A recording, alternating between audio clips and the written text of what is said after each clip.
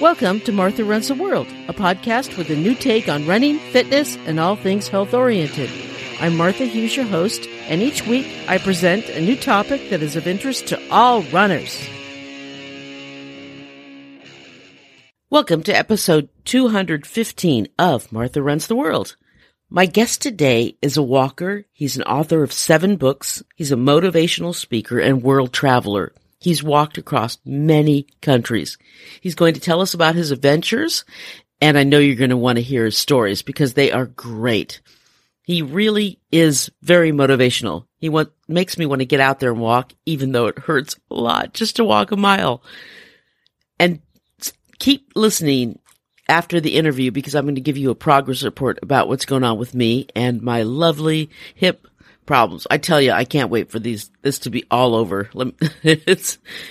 Okay. But anyway, first off, here is Sean Anderson. Well, you welcome to the program. He's a walker. He's an author. He has written several books. He's a motivational speaker, world traveler, and he's also an all-around ordinary guy. Will you welcome Sean Anderson? Hi, Sean. How are you? Hey, Martha. It's good to be with you today. Thank you for the graciousness of allowing me to be on your show. Well, thank you so much for being here. Let's get started from the beginning. What got you started walking?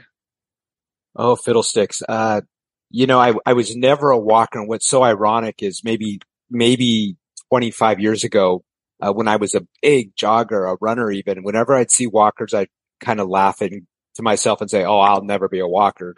And now not only am I a walker, I'm like an extreme walker. A guy that walks 750 miles across the country is not considered a light walker, is he? No, you are extreme, definitely. Yeah. So you started really enjoying walking then. Well, I did. Being a runner takes a real fierceness of spirit every day, because to get out and to really put your body through that kind of long running thing, it takes some motivation to really go out and do that. And my focus when I was a runner was probably more on how's my body working, how am I doing, can I pick up my pace, how fast am I going? And as a walker, it just allows me to slow it down. It allows me to slow it down and not just focus on my breathing, but it allows me to focus on what's around me, the sights, and there's just been a deeper appreciation since I've become a walker.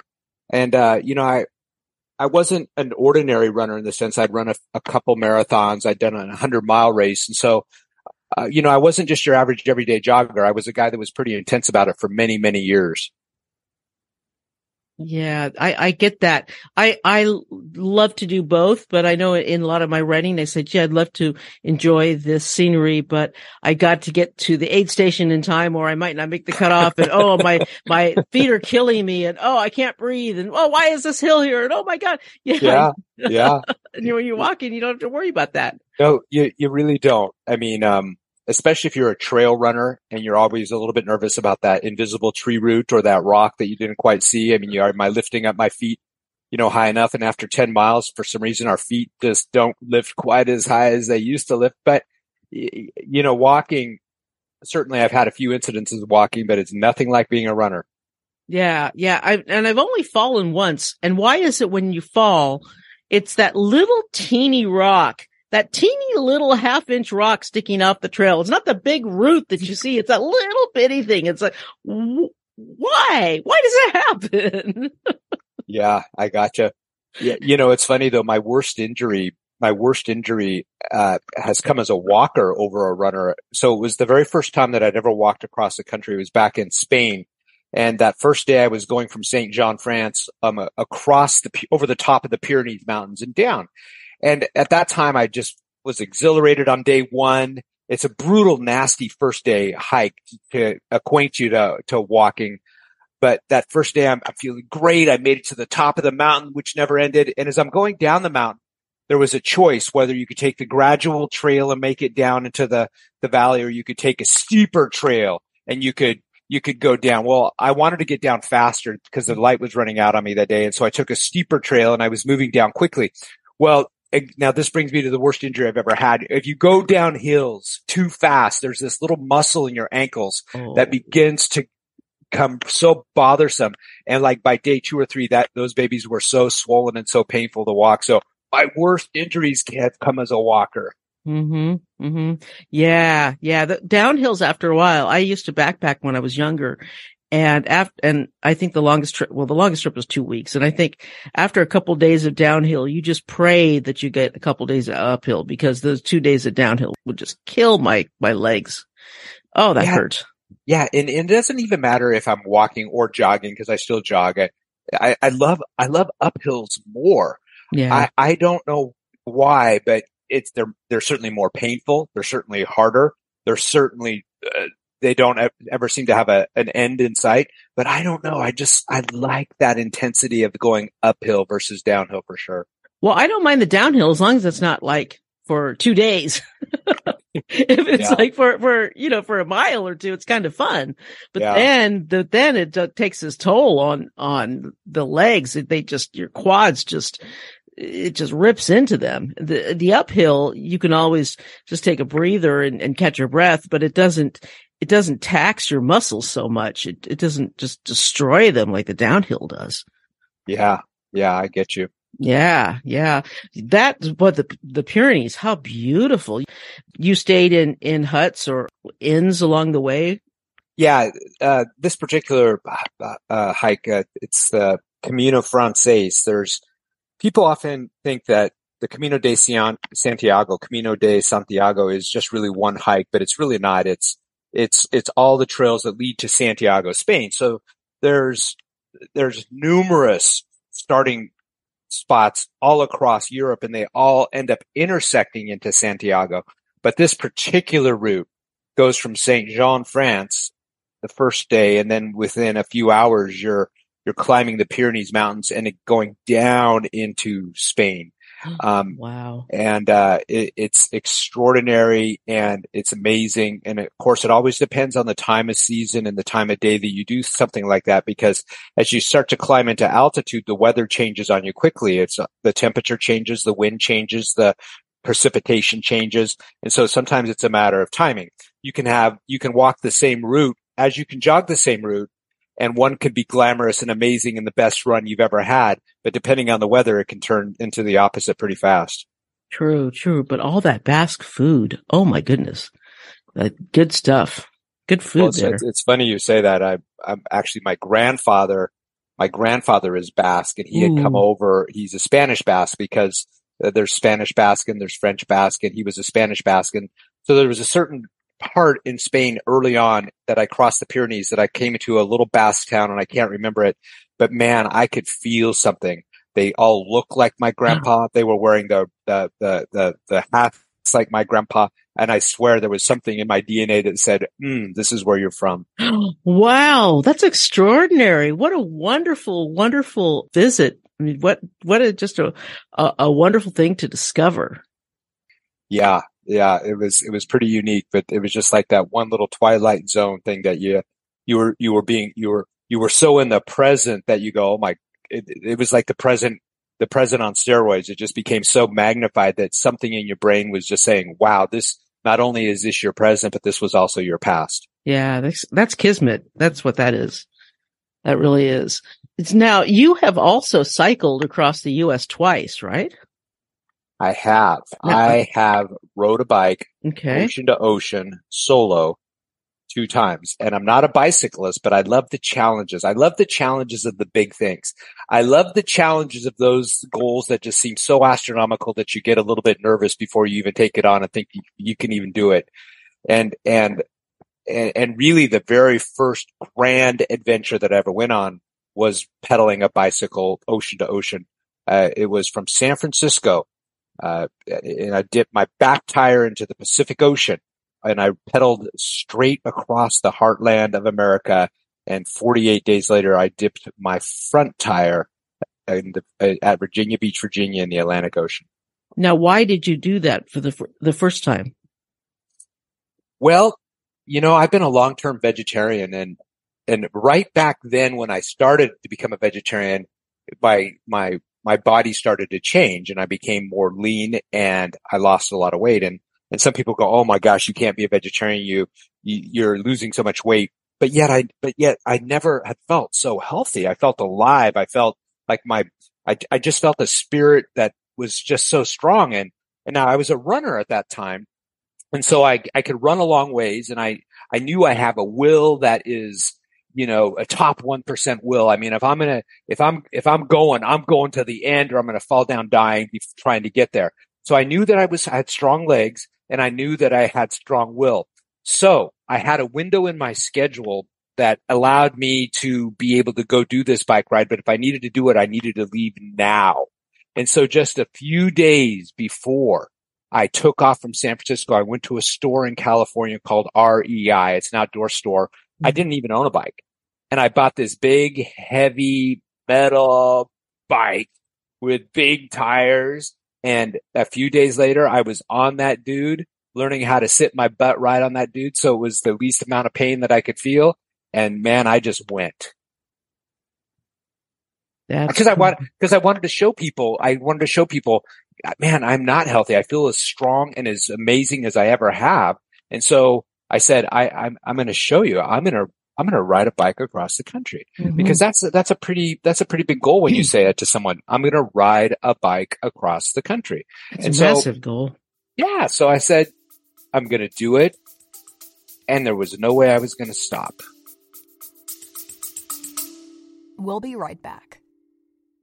Hey, quick question for you. Are you someone who wants to be fit, healthy, and happy? And what if I told you you could get your dream body by simply just listening to a podcast? I'm Josh. And I'm KG, and we're the hosts of the Fit, Healthy, and Happy podcast. Listen, we get it. Fitness isn't easy. Carbs, no carbs. Just stop, okay? It doesn't have to be that complicated. And that's why we made this podcast. We get straight to the facts so you can become your best you. So the way to check us out is click the link in the show notes or search Fit, Healthy, and Happy podcast on any of the major podcast platforms. We'll see you soon.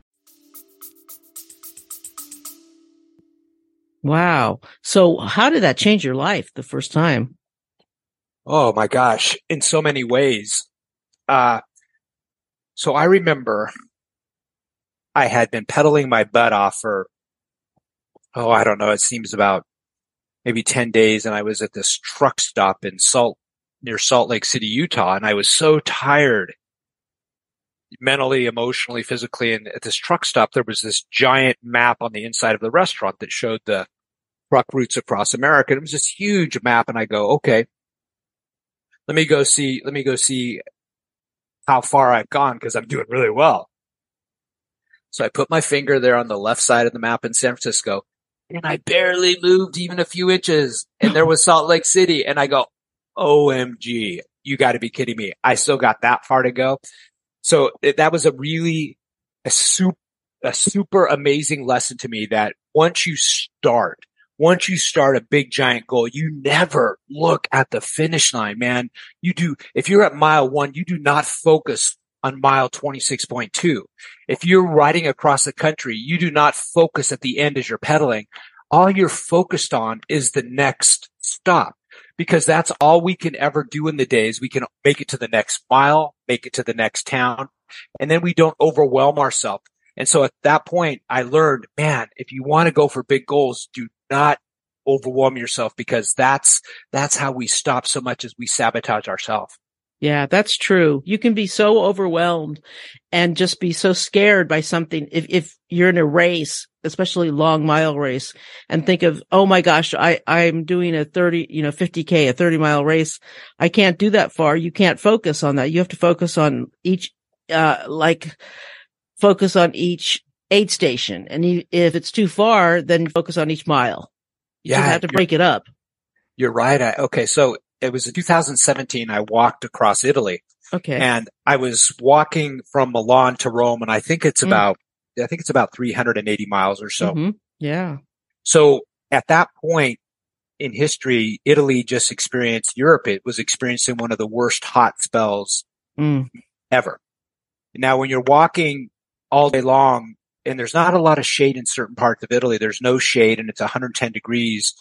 You're not even thinking about the next mile. I swear to goodness. You're thinking about just getting up there to that road up there. Do you see that road? Just get there. Come on. just get there. I mean, you start breaking it down even more. When the goal becomes so overwhelming, you can't even think about a mile. You just think about the next 100 yards. Mm-hmm. And I swear that's how I made it. That's how I crossed. I just said, come on, just get to that marker right there. And then when I got there, just get to that marker right there. Yeah. And that's how I made it. Yeah, that's all you can do sometimes. You just have to keep yourself going in those little bitty victories, those little bitty victories. If you get one of those, you can get another and another, and then pretty soon you're done for the day. Well, that's right. And that principle takes effect in so many other areas of your life. Okay, I've written 7 books. And writing a book, it's a really overwhelming task when you think about it at first. You go, okay, well, what am I going to write on? What are the chapters? What are this? And so many people have stopped in chapter 1. It's the same sort of thing. You mark that baby out. Today, first you just focus on a chapter at a time. Right. And if that becomes too much, you focus on, one of the subpoints in that chapter. And that's all you got to do. That's all that's required of you to do today. You do not have to worry about what you're going to write tomorrow. You do not have to worry about chapter 10. And you don't have to worry about a conclusion that's not yet in your mind. You don't have to worry about that. Sometimes people overstress themselves in life because they worry about all the things that they're not even living yet. They're worried about the things that they will have to live in the future. And that's how you become unhappy in life. If you stay focused on what you have to do, your purpose today, and you achieve what your purpose was today, that's where you find your greatest harmony and your joy. Yeah, that's true. That is very true. So how many countries have you walked across? Oh, fiddlesticks. I've walked across Spain 2 different routes twice. I've walked across Italy. I've walked across France. I've walked coast to coast across Ireland. I've walked coast to coast across England.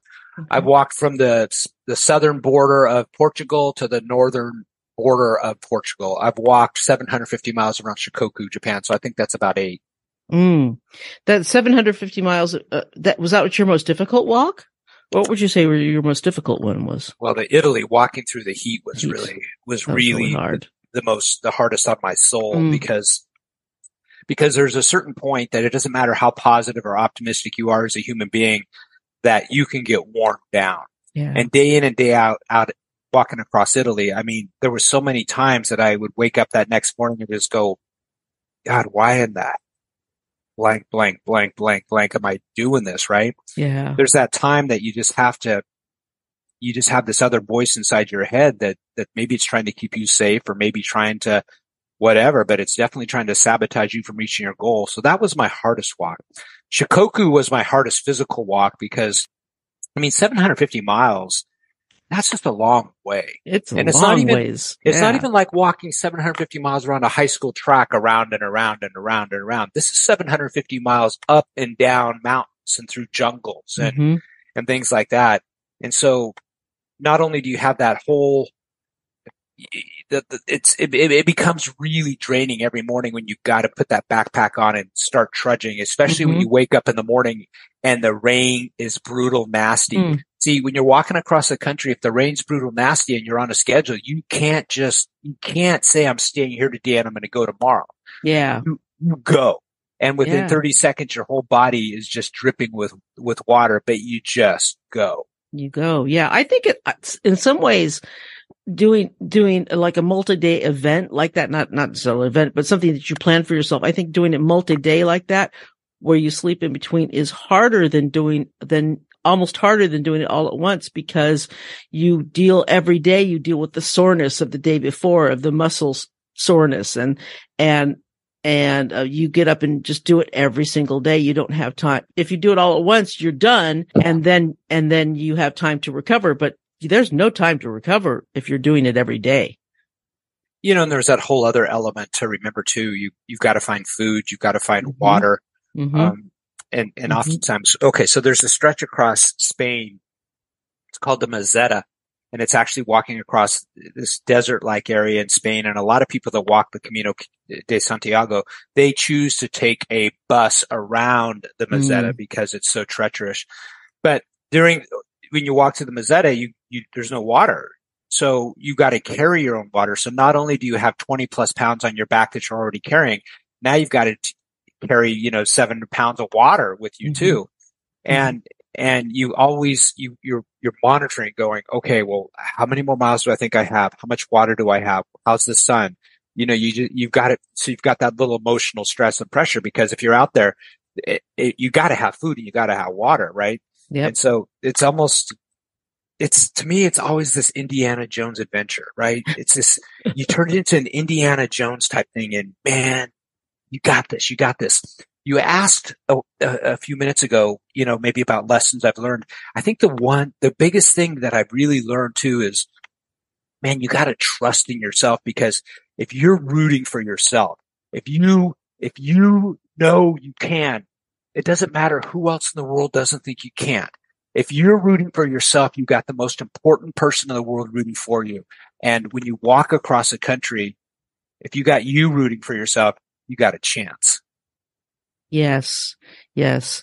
And if you trust in yourself, you know that you have a purpose, and there's importance in what you're doing for the purpose. Yeah. And, people ask me oftentimes, well, why do you do these things? And there is a purpose behind it. I call them my axe sharpening events. So I learned after that big first bike ride across America that I became a different person after I finished, because I had to walk literally through fire and I survived. But when you walk through fire, you become sharper. And so these axe sharpening events, that's what they do. They sharpen my passion. They sharpen my purpose. They sharpen my confidence. And life in itself sometimes can break us down. We've got all these things every day that are just pounding us, and our passion starts to diminish. Our purpose becomes less vibrant. The vision for our lives becomes more dulled or controlled by society itself. But when you go do one of these axe sharpening events, man, you come back emotionally, spiritually, mentally, physically stronger than you were, maybe stronger than you've ever been. And that usually I do one of these right before I'm about to take on a new book, or to take on a speaking tour in the world somewhere or something like that. I go find my best self. I go sharpen my best self and come back.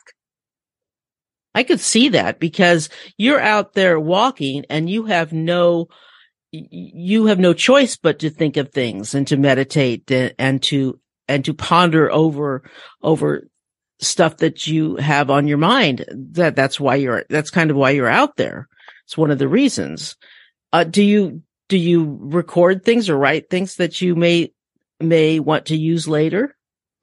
Well, I'm a big journaler, so I've been keeping a journal every day in my life for maybe 20 years. I believe that the life worth living is the life worth recording. So I'm always writing. Writing is just a way to help me communicate maybe with myself, or communicate things deeper, or help me be more reflective, help me understand certain things.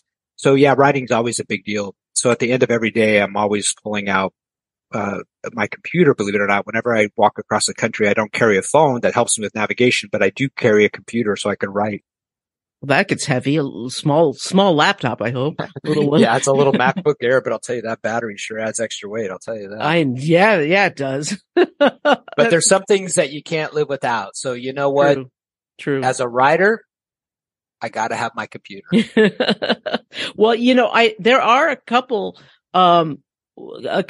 very frequent filmers for YouTube who do the long backpacking trails, the real long ones like the Pacific Crest Trail and the Continental Divide trails. They take their laptops with them on those trails. That's crazy. They're out there for 4 or 5 months, and they're taking laptops and their cameras. That's insane to me, but that's what they do, and they do it well. So there you go. And that's purpose, I'll tell you. Yeah. Yeah. So, yep. The Pacific Coast Trail or the Appalachian Trail, they both have such amazing, awesome appeal just to go find out if you could do that. Yep. But for me, there's 3 things that I need every day after I finish a hike, and I'm not going to find any of those on the Appalachian Trail. Number 1, I need a hot shower. Number 2, I need a bed. And number 3, I need a cerveza, because that makes me reflect back on the day and go, wow, dude, you did it, man. Way to go. post Cerveza, I always feel different about the day's hike than pre-Cerveza. That's true. Well, you can hike part of the Appalachian Trail. It's pretty close to the towns out there. They're pretty close. That makes it different than the Pacific Crest and the Continental Divide in that they're very close to the little towns out there. And they have inns and bed and breakfast near some of the parts of the trail that you can get right on. So you can hike part of it. You know? Yeah. Yeah. Well, it'll be something to look forward to. For some reason at this time, I just love the adventure of getting on an airplane and landing in another country that I don't even know. I probably don't know the language for sure. There you go. And as soon as I get off that plane, I mean, my general rule is when I land into a country, I'm walking all the way. Mm-hmm. That's what I do. Mm-hmm. I just walk. Like when I landed in Shikoku, Japan, I literally got off that plane and I had to ask an information booth person who did speak English. I pointed on a map and I had to get to the first Buddha temple that I was walking to because Shikoku is marked by 88 Buddhist temples, one after the other. Mm. And man, I had to find a way to get out of that airport and start walking. And as soon as I landed in Shikoku, that's what I did. Wow, that's incredible. So you don't even take the bus into town or the subway into town, you just start walking? Yeah, there's only a couple times where that's been not possible really, but yeah, that's pretty much the general rule, man. Those two sneakers, when I tie them on that first morning, that's my mode of transportation until I get home. What shoes do you like to wear? Wow. I'm really rare in the sense that I don't wear boots. Mm-hmm. I don't wear hiking boots. I want to keep my feet light. Yeah. So I always wear sneakers because my general feeling is at the end of the day, if I'm carrying a few extra pounds on each foot, I have a better chance of tripping. Yeah. True. Now, I don't have the same sort of cushion and my feet get bruised often, but there's been a pair of black Asics that I've literally walked 6 or 7 countries with now. It's my shoe, man. I just wear this black plain Asics running sneaker, and that's what I fly with. Very cool. Asics are a good brand, and they're easy to find around the world too. So yeah, if you need to replace them, and it always has to be black. My shoes always have to be black because when you start walking through mud and stuff like that, for some reason, black doesn't look as dirty all the time, right?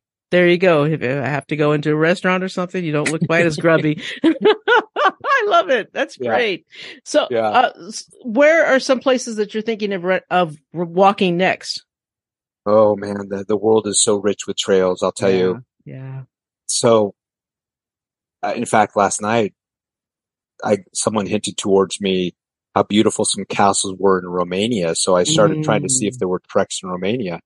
But before then, there's a few trails that are more common to trekkers that I haven't done. There's a new one called the Camino de Costa Rica, which walks from one ocean to the other ocean now across Costa Rica through the jungle. Ooh. There's a trail that connects the northern Wales with the southern tip of Wales, following along the coastline there, and having walked the coast of Ireland. That's going to be pretty fascinating. There's a pretty short walk across Scotland from one side of the other. It's called the John Muir Trail, and because John Muir is Scottish, and so that goes from one side to the other, and that one will only take about 9 or 10 days. So those are some of the new ones for sure. Nice. There's so many. I mean, there's New Zealand for some really, really cool places there. Yeah. Now New Zealand would be really super cool. And as would walking across Canada. But again, I'm not a camper. Yeah. So I don't I can't carry a tent, and I'm not even one of those that want to stay in a hut that's been built there, because that means I have to have brought my own food that I had to cook and stuff like that. I'm not that tough. I'm tough, but not that tough. Switzerland is nice. They have inns and bed and breakfast that you can stay in along the way and just hike. You don't have to bring your own stuff, and they have amazing food too. Yeah. Now I'll tell you what, that was the big cultural change when I went to Japan, because, you think of going into a restaurant or pulling up. It just wasn't like that. So I would where I would sleep at night, they would feed me dinner, but I don't sit at a table to eat. First off, in order to come down to dinner, there's a kimono waiting for me upstairs. So I have to put my kimono on, and then I come down, and then I'm sitting on the floor because the table's on the floor. Yeah. And after you've walked about 10 days, getting up and down off the floor. Oh, wow. It's funny. Some of the other Japanese guests in total politeness would giggle at me because I almost needed help getting up and down off the floor. I was hurting so badly some days. I bet. Oh my goodness. Yeah. That would be hard. An extra pillow, please. Yeah. So at nighttime, you don't sleep in beds, but you sleep in, futons. Yeah. So I would always have to ask the host for extra futons because I would try to double up my futon because, oh my God, sleeping on the floor and getting up in the morning, that took some courage. Yeah. Those are hard. So what is Extra Mile Day? Extra Mile Day is something I created in 2009. So on my second time across the United States on a bike, there was a reason for it. So it was a tough time in America.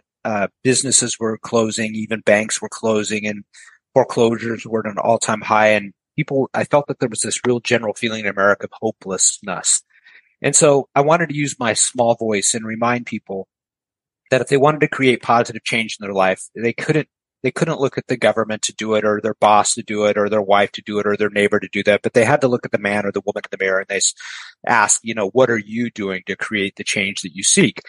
You can't keep doing the same thing over and over and over, or you're going to get the same results. And so the only way I've ever discovered that you can change your outcomes is by doing more, by adding more value, by going the extra mile. So as a symbol of going the extra mile in a Forrest Gump sort of way, I decided again to pedal across the country. But the real power of the tour was along the way, my staff and I had created events in 21 cities where we had events with the mayors of those cities, motivational events where I had the chance to interview 200 people who had been pre-identified as having gone the extra mile in life, either gone the extra mile to overcome something unbelievable, or to have gone the extra mile to create something of real benefit to society. And at the end of the tour, I gave away $10,000 of my own money to the stories that I found most inspiring. But I was pedaling through the Nevada desert, and there's about a 60-mile stretch in the Nevada desert. This is at the beginning of the tour where I'm still thinking of what can we do to create some media momentum for this. And so I said, well, let's have this extra mile day. So we're going to ask the mayors to recognize those in their community going the extra mile in volunteerism and service. And so I go, okay. So this is a self-talk, right? And so I go, when are we going to do this? And all of a sudden I just saw these ones lining up, 1, 1, 1. I go, okay, 11-1, November 1. That's extra mile day. So that very first year, I was elated that 23 mayors caught on to my crazy vision and they declared Extra Mile Day. November 1st, 2009, 23 mayors made the declaration. Well, we've continued Extra Mile Day ever since then because of that success of 23. And last year on November 1st, 2022, there were 512 mayors across the United States that did the same thing. That is so cool. I'm so glad it's continued on. So on November 1st, of this year. Keep going. Yeah. Great. So there's a website. It's my nonprofit called extramileamerica.org, extramileamerica.org. Cool. We'll have a link for that on the website. Yeah. So. And really you can go there because what we also do is when the mayors tell us who they've highlighted and tell us their story, we have listed them, profiled them on extramileamerica.org. And there are hundreds, thousands of people whose stories, their pictures are now being recognized for having gone the extra mile in life. That's really cool. I love that. Thank you for sharing that. I'll put the link up on there. When I say I mean I'll put the link up there. I don't have a crew or anything. I wish. But yeah, so we'll do that for you. So, what are you working on now? What's your latest project? It was a few years ago where I did a speaking tour in the Philippines. It was the first time that I had gone international. I wanted to take the Extra Mile message around the world, and my staff is from the Philippines, and so that's where I headed off to. And originally, when I started to try to contact people there, they said, there's no way you're going to get people to come to an event, any kind of motivational events like that. And I took it as such a huge challenge to do that I went for it. I spent 30 days there, spoke numerous times every day to all sorts of different places. And at the end of the tour, we had accumulated over 20,000 people that had attended that event. So because of that, I want to return to Asia. And so we're in the process now of creating another speaking tour to Asia. This time I'll dip a little bit to Singapore. I'll head back into the Philippines and maybe stop in Korea too. Outstanding. I love your message. I love the positivity and the motivation you send out. And I really, really wish you the best of luck to continue it. And all of your links will be on the website and everything so that people can check it out and check out all your books and everything.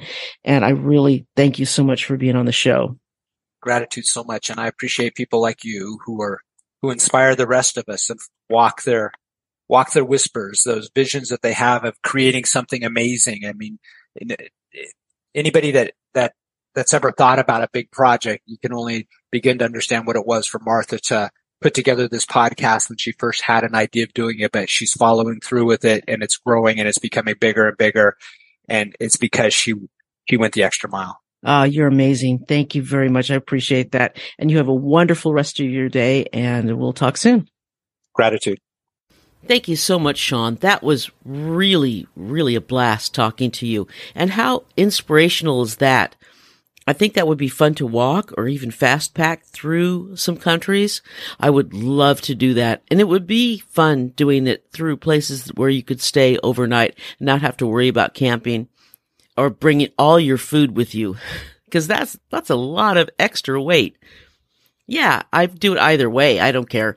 But it would be a little bit less weight, a little bit less problematic if you could just stay in inns and bed and breakfast and things like that along the way.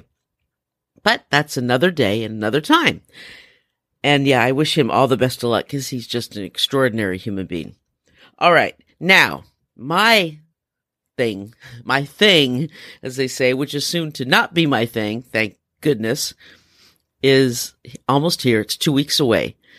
I have my second and final hip surgery. It's my left hip, and it's really starting to bother me now. It's really, really hurting. I walked 3 miles yesterday, and oh my God, I felt it last night. It hurt last night in bed. No matter if I was sleeping on my right side or not, it hurt. And yeah, it's starting to get to me.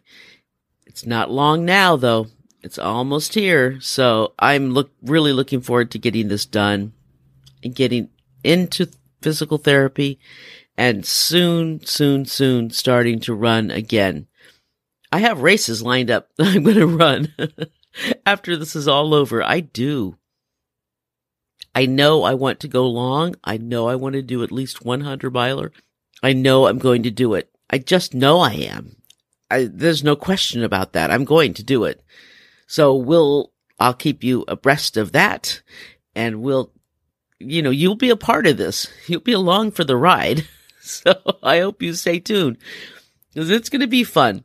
It's going to be a blast. We'll do this together, you and me. So I hope you are having amazing runs. Oh, and it's been really cold here in the San Francisco Bay Area. It was so cold. There's snow in the foothills. Yeah, in Mount Diablo and Mount Tamalpais and all over there's snow. And unfortunately, I am not well enough or a good enough hiker right now to go up and enjoy it, which kind of makes me sad. I really wish I could have gone up to Mount Tam and just had fun in some of that snow this weekend, but I can't do it. So maybe next year, if it happens again next year, I will do it. I don't know, maybe. Right now, I'm just enjoying all my friends who are posting pictures of them running in the snow. So that's pretty cool. If it doesn't happen here next year, I'll go up to the snow where it is, and I'll enjoy it there. so I don't feel like I'm missing out. All right.